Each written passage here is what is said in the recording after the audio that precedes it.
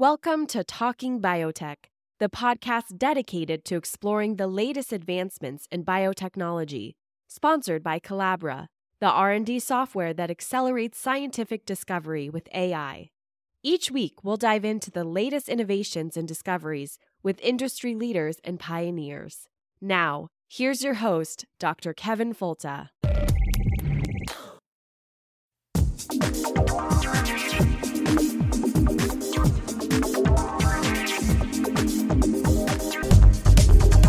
Welcome to the Talking Biotech Podcast. It's the weekly podcast about agriculture and medicine with an emphasis on biotechnology and the good things that it can do for people and the planet. My name is Kevin Folta. I'm a podcast host. I'm a professor. I'm working on a farm. I do a lot of things, mostly with an interest in how we can make food more sustainably and take care of more people in terms of their health. And one aspect of that we can't overlook these days is COVID-19. And with new variants circulating and with the specter of surges happening around the world, it's important to have early detection. And detection can come in many forms, but sometimes we're waiting a week or two for results, right? Or even days, but it's too long. We've already experienced the problem or exposed others, and are there faster ways to do it? Better ways to do it? Ways to do the test using different levels of synthetic biology. Our guest today is Dr. Peter Nguyen. He's from the Wyss Institute of Biologically Inspired Engineering, which sounds like a really cool place to work. Yeah, welcome to the podcast, Dr. Nguyen. Thank you. Yeah, so this is really cool because anyone who's listening to the podcast understands COVID-19, the pandemic, and many of the health implications that we've seen come from it. How important is early detection in solving a pandemic? Well, Kevin, I think that most epidemiologists have told us it's an essential part of our toolbox for dealing with the spread of a pandemic. And especially early on in a pandemic and throughout a pandemic that's still raging like the one that we have right now, you really need to understand where the virus is spreading and how quickly it's spreading so that you can implement measures to kind of tamp down that spread, such as social measures as well as technology measures such as vaccines and things of that sort. So surveillance is key in trying to prevent the virus from spreading. And so currently we're doing tests of this kind of surveillance, but how is that being done right now? And is that really enough? Sure. So right now, there's two main ways of doing testing for individuals. One is the gold standard, and that is something called PCR. So a PCR test or an RT-PCR test basically takes the virus from an individual sample, such as nasal swab that we've seen people get. And what it does is it amplifies up that genomic signature of the virus. So you're actually looking at the viral genome and you're amplifying it up so that you can test it. Unfortunately, this is the gold standard, but unfortunately it requires a laboratory. So you need a laboratory, you need a technician, and it takes quite some time for that sample to go to the laboratory to process the samples, and then the information to get back out. The faster way is called an antigen test. Now, the antigen test is really fast, and it basically works very similar to a pregnancy test, where you can kind of do the sample and the analysis on the actual device, and you get a result relatively quickly. Unfortunately, it does not test the actual genomic material of the virus. It only detects proteins that the virus has made or antibodies that you have made to the virus. So a lot of times it's less sensitive and it doesn't detect an ongoing infection many times. Yeah, so there's this weird balance between speed and precision, right? That you can't have both. And there also is a cost difference between them too, that you can't just run out and get a PCR test this afternoon, So that's really the big problem we're up against. What about false positives and false negatives? Yeah, false positives and false negatives they happen with any test. No test is absolute in terms of its ability to detect 100% of the time and not give you any false positives or false negatives. And that's kind of why, for every test that you put out there, it has to be approved. And so it goes through this very rigorous process where the government bodies make sure that we don't have very high numbers of false positives and false negatives. But those are a problem. Even with the best tests, those are problems. Yeah, so what about the solution that kind of marries the two? Like the solution that your laboratory group, what has your group developed? Yeah, so what we've developed is we've tried to take the best of both worlds. So the speed of antigen tests and the mechanism and the high sensitivity of PCR in that it is actually detecting the viral genomic material. And we've been able to create kind of a hybrid of sorts where we have a sensor that can detect the actual genetic material of the virus and amplify that up so that you can detect very, very small amounts of it. And it does this at the point of care, which is, right at where the patient is. You don't have to bring it to a lab. It directly detects the virus from the breath of the patient. And so what we came up with is a COVID-19 detecting face mask, where all of the key steps that we have in the laboratory are pretty much shrunk down and freeze dried into the mask to create this shelf stable sensor that can detect COVID-19. Yeah, this is cool. So it's a biological sensor that is freeze dried and inside a mask. So it falls into the broader category of wearables. And so we're going to see more and more of this, I think, and we'll talk more about that in a minute. But how fast can your technology identify a positive case? Right. So our prototype right now, so we've made hundreds of these, and our prototypes right now, because they're handmade, there is a range. It's not perfect because it's not, mass manufactured to a precise specification. And so right now, the longest it takes is 90 minutes. And so that's the amount of time that we've cited in our research paper. But we do get results that are a lot faster, which are less than 1 hour. And so what we're hoping is, as we move from this prototype to a manufacturing product, we're hoping to get that range, that window down to around an hour. But right now we have to cite an hour and a half because that's the longest time that we've seen. Yeah, and that's only going to get faster with more standardization of the manufacturing process and probably some tweaks you'll be able to do molecularly too. But what about with rates of false positive and negative? If you have good speed, how's the precision?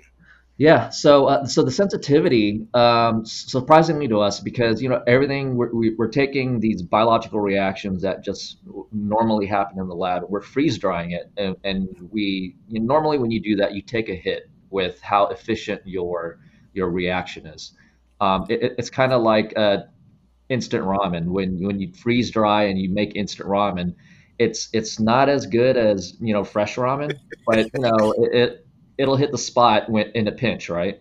And so in our case, we were pleasantly surprised that our freeze dried sensor, our freeze dried COVID-19 sensor, was as sensitive as the RT-PCR tests that are WHO approved right now. And so we're on par with the gold standard. Um, and I should also say, if you take the system that we have, it's based on a CRISPR enzyme and a different way of amplifying the viral genome. If we do that in the lab, it's even more sensitive by at least 2 orders of magnitude than what's out there for the RT-PCR tests. Yeah, that's the part I can't wait to get to because the technical side on this seems to have some interesting angles. But let's just talk a little bit more about the test itself. Sure. Is there like a threshold for viral titer, meaning like if you were recently infected in the last couple days, is there a chance that it would not be detected because of a low copy number? I think that chance is always there. I have to be, completely honest and realistic about it, just because people's immune responses vary so drastically with this virus that you could be infected and yet your viral titers might be a lot lower than average. than the average distribution. But the sensitivity that we have that matches that of the WHO it's the best out there right now for you to get detected. And so I think that's the best that we can do. That's really great. So we're speaking with Dr. Peter Nguyen. He's a research scientist at the Wyss Institute for Biologically Inspired Engineering. And we're talking about wearables that can detect pathogens, namely the face mask that's been engineered to detect COVID-19 with the same sensitivity as the gold standard test. This is the Talking Biotech podcast, and we'll be back in just a moment. Hey, podcast listener. Do you know the important power that you have as a science enthusiast? Don't just think of yourself as a consumer. Understand your critical role as an amplification node. You see, the sound going into your ear should not be a dead end. Your consumption of scientific information should be an important node in a complex web of dissemination. Think of yourself as a messenger, connecting the podcast topic to the folks in your networks. Share the podcast in your social media feeds. Give your opinion. Share your synthesis. This is how good science grows. The enemies of science and technology have ambitious networks that share the evidence of UFOs, the flat freezing Earth, and the dangers of COVID-19 vaccines. Their distribution system says food is poison, farmers are evil, and all the bees are dead. Such discussion exists because of the ambitious networks of a few creepy, credulous twits that are happy to share the nonsense. But there's a lot more of us than there are of them. Exploit the power of your networks to talk about technology and how it is consistent with your most deeply held values. Understand your family and friends' concerns. Then share how new technology can address the issues they care about. Remember that 70% of people are getting their flawed and bogus information from stupid social media. Counter it early and often, sharing the information you trust and find compelling. Now remember, we don't have a problem with innovation. We have a problem with communication. And getting innovation to application happens faster when you become part of the discussion. Now back to the Talking Biotech podcast. Now we're back on the Talking Biotech podcast. We're speaking with Dr. Peter Nguyen. He's at the Wyss Institute for Biologically Inspired Engineering, and he's talking about some biologically inspired engineering. It's a synthetic biology solution to the really important problem of COVID-19 detection. And really, it applies to several different viruses, as we'll talk about in just a bit. So who else is involved in the development team of this particular work? So this entire work is definitely a team effort. So this was done at the Wyss Institute and at MIT as well. We're part of So one thing I should say is this work came out of the laboratory of Dr. Jim Collins at MIT. So he pioneered synthetic biology many decades ago. And also I have a co-author. His name is Luis Sorensen. And he is on the MIT side as well. And we have about a dozen different research scientists at the Wyss Institute, all of which contributed to this project in varied ways, and were instrumental in making it happen. Yeah, it's really cool. There's a very good literature on the production of these types of approaches as wearables. So, and I guess we'll get to that in just a second. But this group in particular has been very, very present in that space. But let's talk about technology. So you're talking about a droplet, say, or the breath of somebody into a mask that gets onto some sort of detection matrix.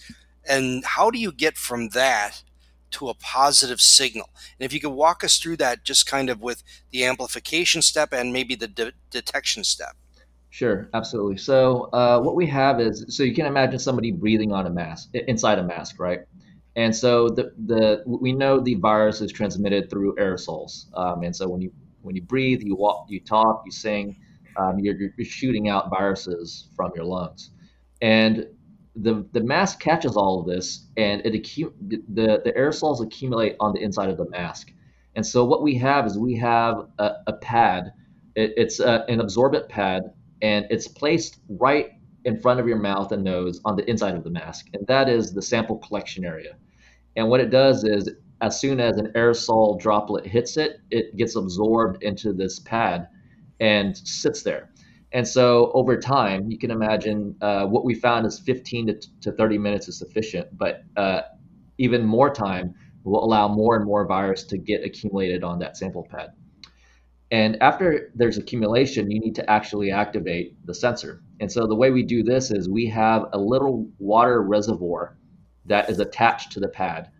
And that water reservoir is activated by a button. So that's all you have to do, is you just have to press a button, and that's pretty much it.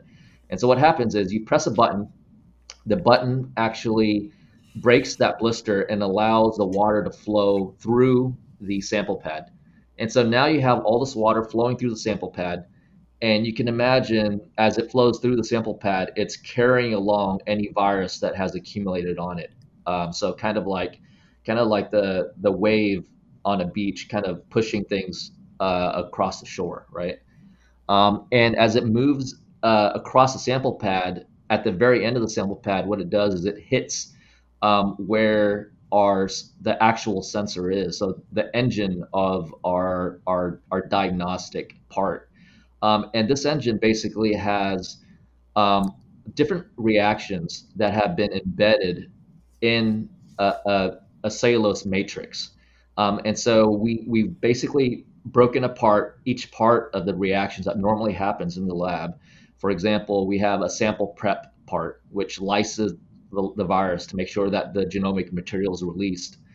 And then we have an amplification part. Now, this contains primers, and it contains a reaction, an enzymatic reaction to actually amplify up the viral genome. And then we have a detection part, which uses the CRISPR enzyme. And the CRISPR enzyme has been programmed to detect that amplified amount of DNA so that it tells us whether or not the virus is actually there. And that gives us an actual signal. And then, so all of these three reactions are freeze dried respectively in a spatial position so that they happen one after another. And to add another component to it, we also put in freeze dried timers. So these are timers that are freeze dried into the sensors between each reaction, so that each reaction happens for a certain amount of time and then moves into the next reaction. So you have a bit of timing that we've engineered into the system as well. And at the very end, we have something called a lateral flow strip. And what that is, it's basically very similar, if not identical, to a typical pregnancy test where you get a band or you get two bands based on whether or not the test is positive or negative. Okay, so let me just unpack that just a touch, and let me know if we go into proprietary areas that we can't discuss. Yeah. But the first basic reaction is a lysis of the virus, and that seems to be pretty straightforward. Yep. The next step would be the amplification step, and amplification isn't really being amplified like PCR per se. It's probably just primers binding and then a polymerase extending the DNA strand off the RNA template. Is that kind of where we're going in terms of amplification? That's correct. So the more technical term for the amplification we're doing, it's isothermal amplification. So there's no need to control the temperature up and down. What we've been able to do is to find primers, and we're using something called RT-RPA. It's a long acronym. It stands for reverse transcriptase recombinase polymerase amplification. So it's a different mode of nucleic acid amplification that has come out in the past decade.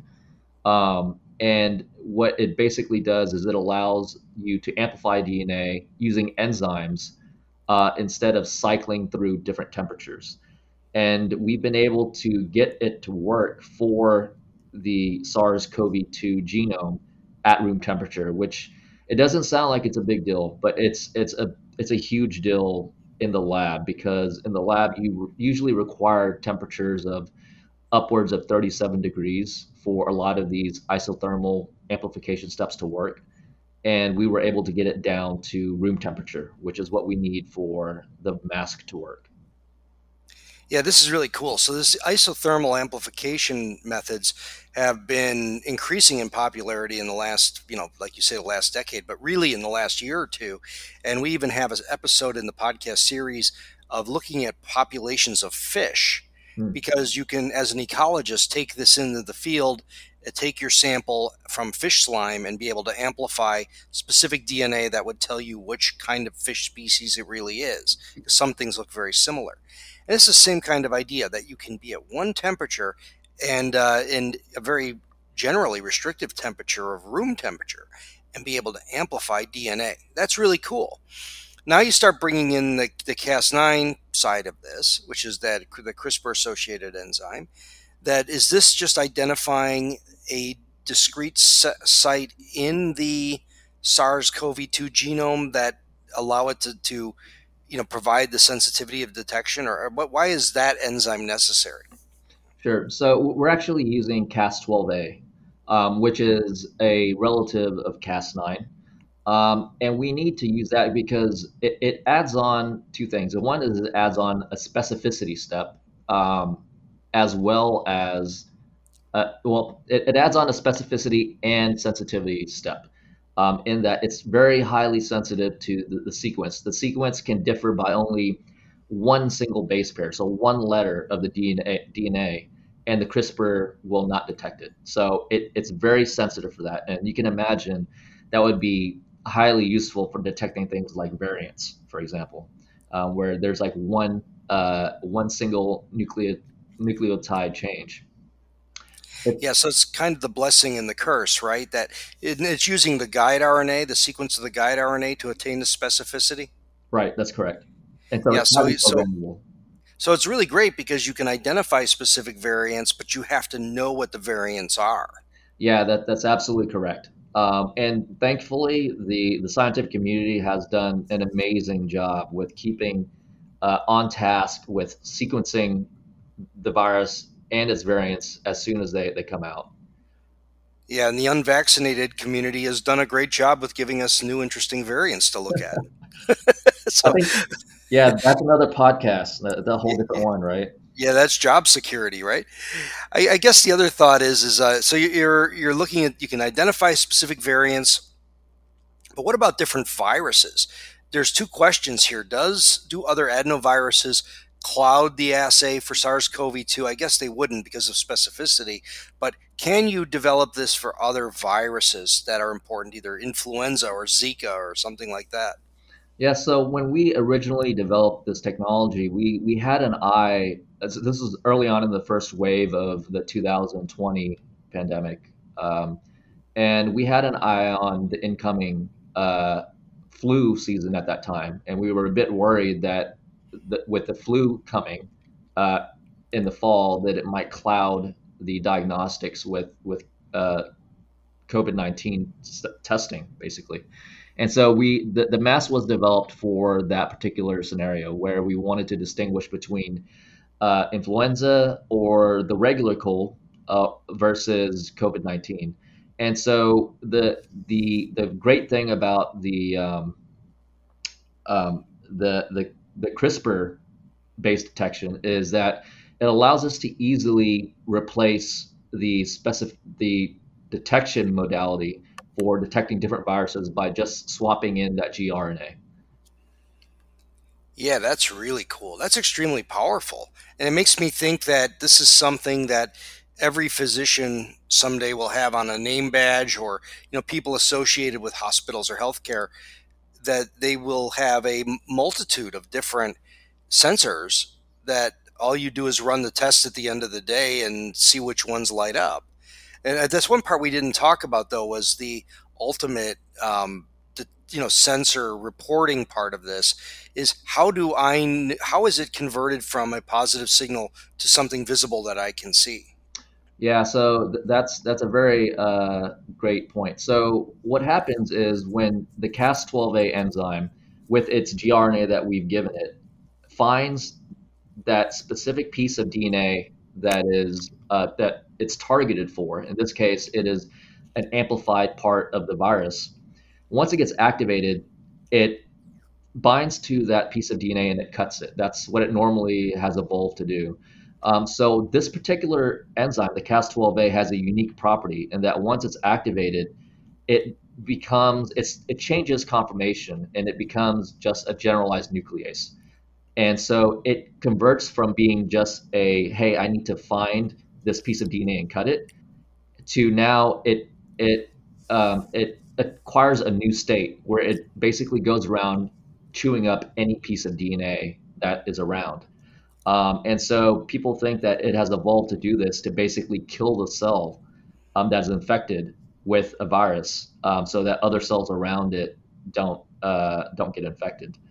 And so what we've done is we've taken this property of it being converted to a generalized nuclease, and we have a synthetic piece of DNA where on one end is something that binds to a part of the lateral flow assay, and the other part, you can think of it as a dumbbell, has a different part that binds to other parts of the lateral flow assay. And if you cut that piece of DNA, you get different bands based on what parts actually adhere to the lateral flow assay as it moves through. It's a bit difficult to visualize without seeing a diagram of how it works. Yeah, even with the diagram, I had to really stare at it for a long time because the paper shows some diagrams using a LAC-Z-based reporter. Yeah. But it takes a while to really understand how it works. But it's really cool that it does. And really what you're doing and what you've done, and I really have to really underscore this for the listener, is you've put together a whole bunch of very sensitive steps that in the end work. And it's really, really amazing stuff. It really is pretty exciting. And so where are some other applications where you have maybe see this going in the future with military or medicine? Yeah, so definitely the clinical aspect and also military are the one of the two major areas that we see applications in the short term, just because there's much higher demand there.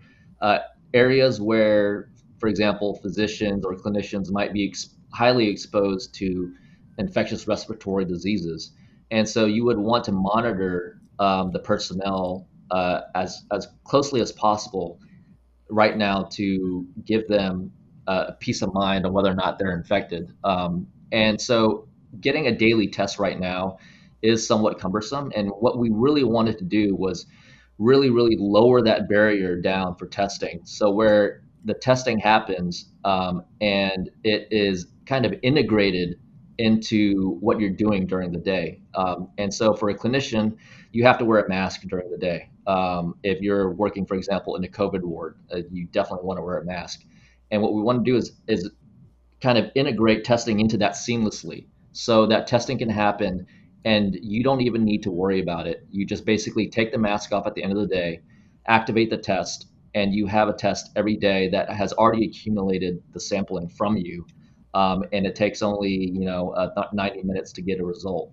And so that's kind of what we're hoping for, as well as in the long run having this kind of diagnostic hopefully be available at your CVS because it's shelf stable, and so anybody can take a test for any kind of respiratory infection that they're having and say, well, this is influenza, I need an antiviral, versus this is the common cold, or this is some kind of a bacterial infection. Now that's a really good point, because how many times do we get the generalized cold or people claiming they have the flu when it's really just a different kind of bug? And that's a really good point.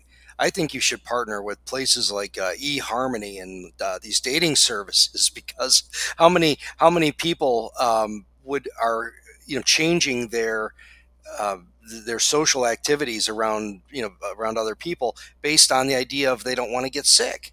And whether it's COVID or, you can think of a slate of other diseases, herpes or whatever, are there, it seems like that would be a good industry, because somebody who could come out with a clean mask, who knows? But I guess I see this as being really one big part in a whole series of different wearable sensors.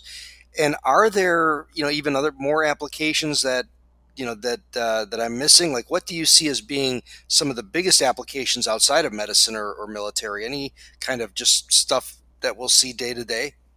Well, beyond just face masks, for example, for the wearables technology in general. So this technology can be applied here. We took it and we applied it to a face mask. But the larger, broader study in our paper, we applied it to, for example, just normal clothing. Our vision is to have materials that actually sense things for us. So you can imagine having almost a programmable second skin that you can wear. And this can be normal clothing, this can be face mask, or it doesn't even necessarily need to be a wearable, it can be an environmental sensor.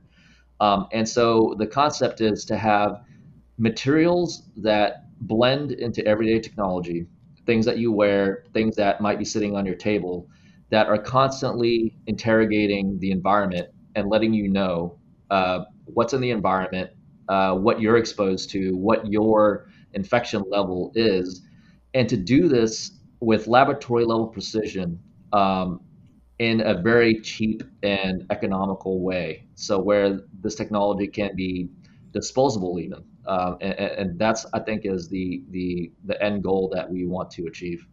Yeah, this is really great, because you can imagine so many there are folks who are immunocompromised, that there are any number one of a slate of different potential pathogens that can cause them trouble, where you could put in guide RNAs for the whole set, essentially into one spot, and be able to say this one, for the immunocompromised is something that would tell you that perhaps you've been exposed, to one of these threats, or the possibilities are endless on this technology, and I just think it's just so fantastic. And I can imagine so many places here and in the developing world, especially, where this would be just remarkable game changer. But how much does it cost, and when are these things going to be available? Yeah, great questions. So right now, this is our prototype. Our prototype right now costs around $5.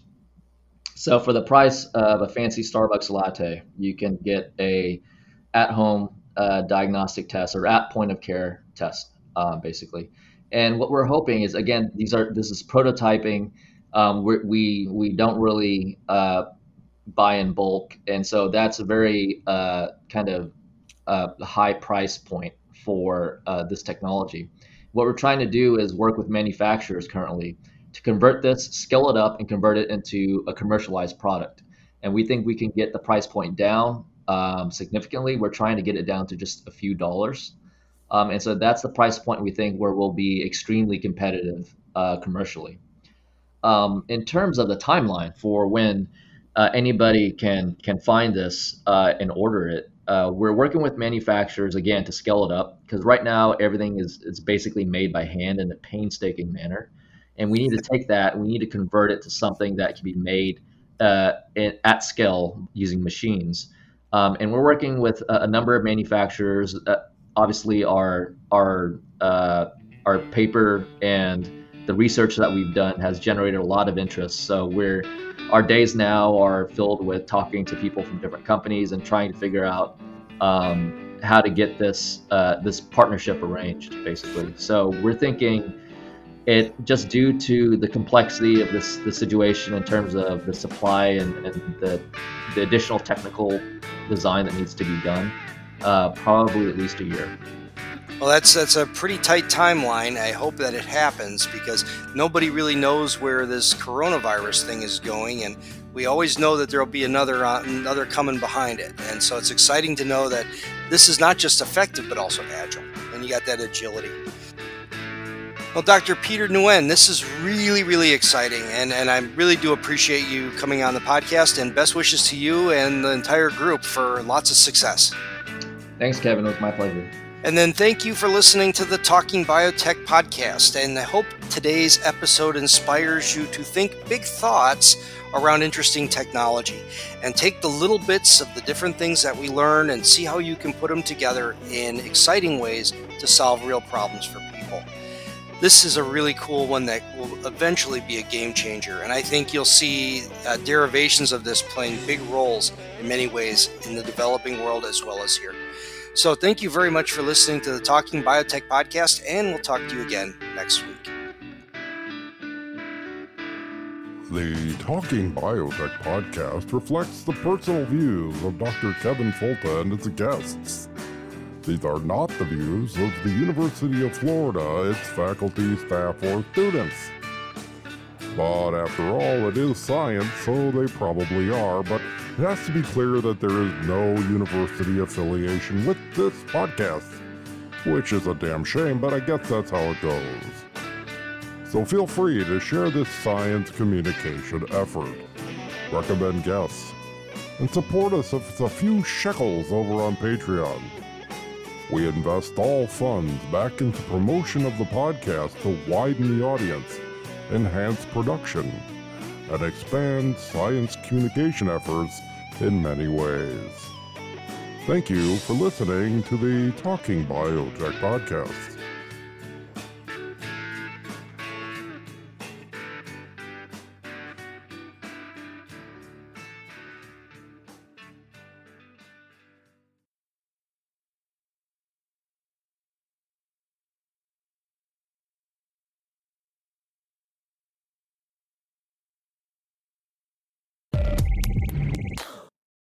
You've been listening to Talking Biotech, sponsored by Collabra, the platform that bridges the gap between siloed research tools.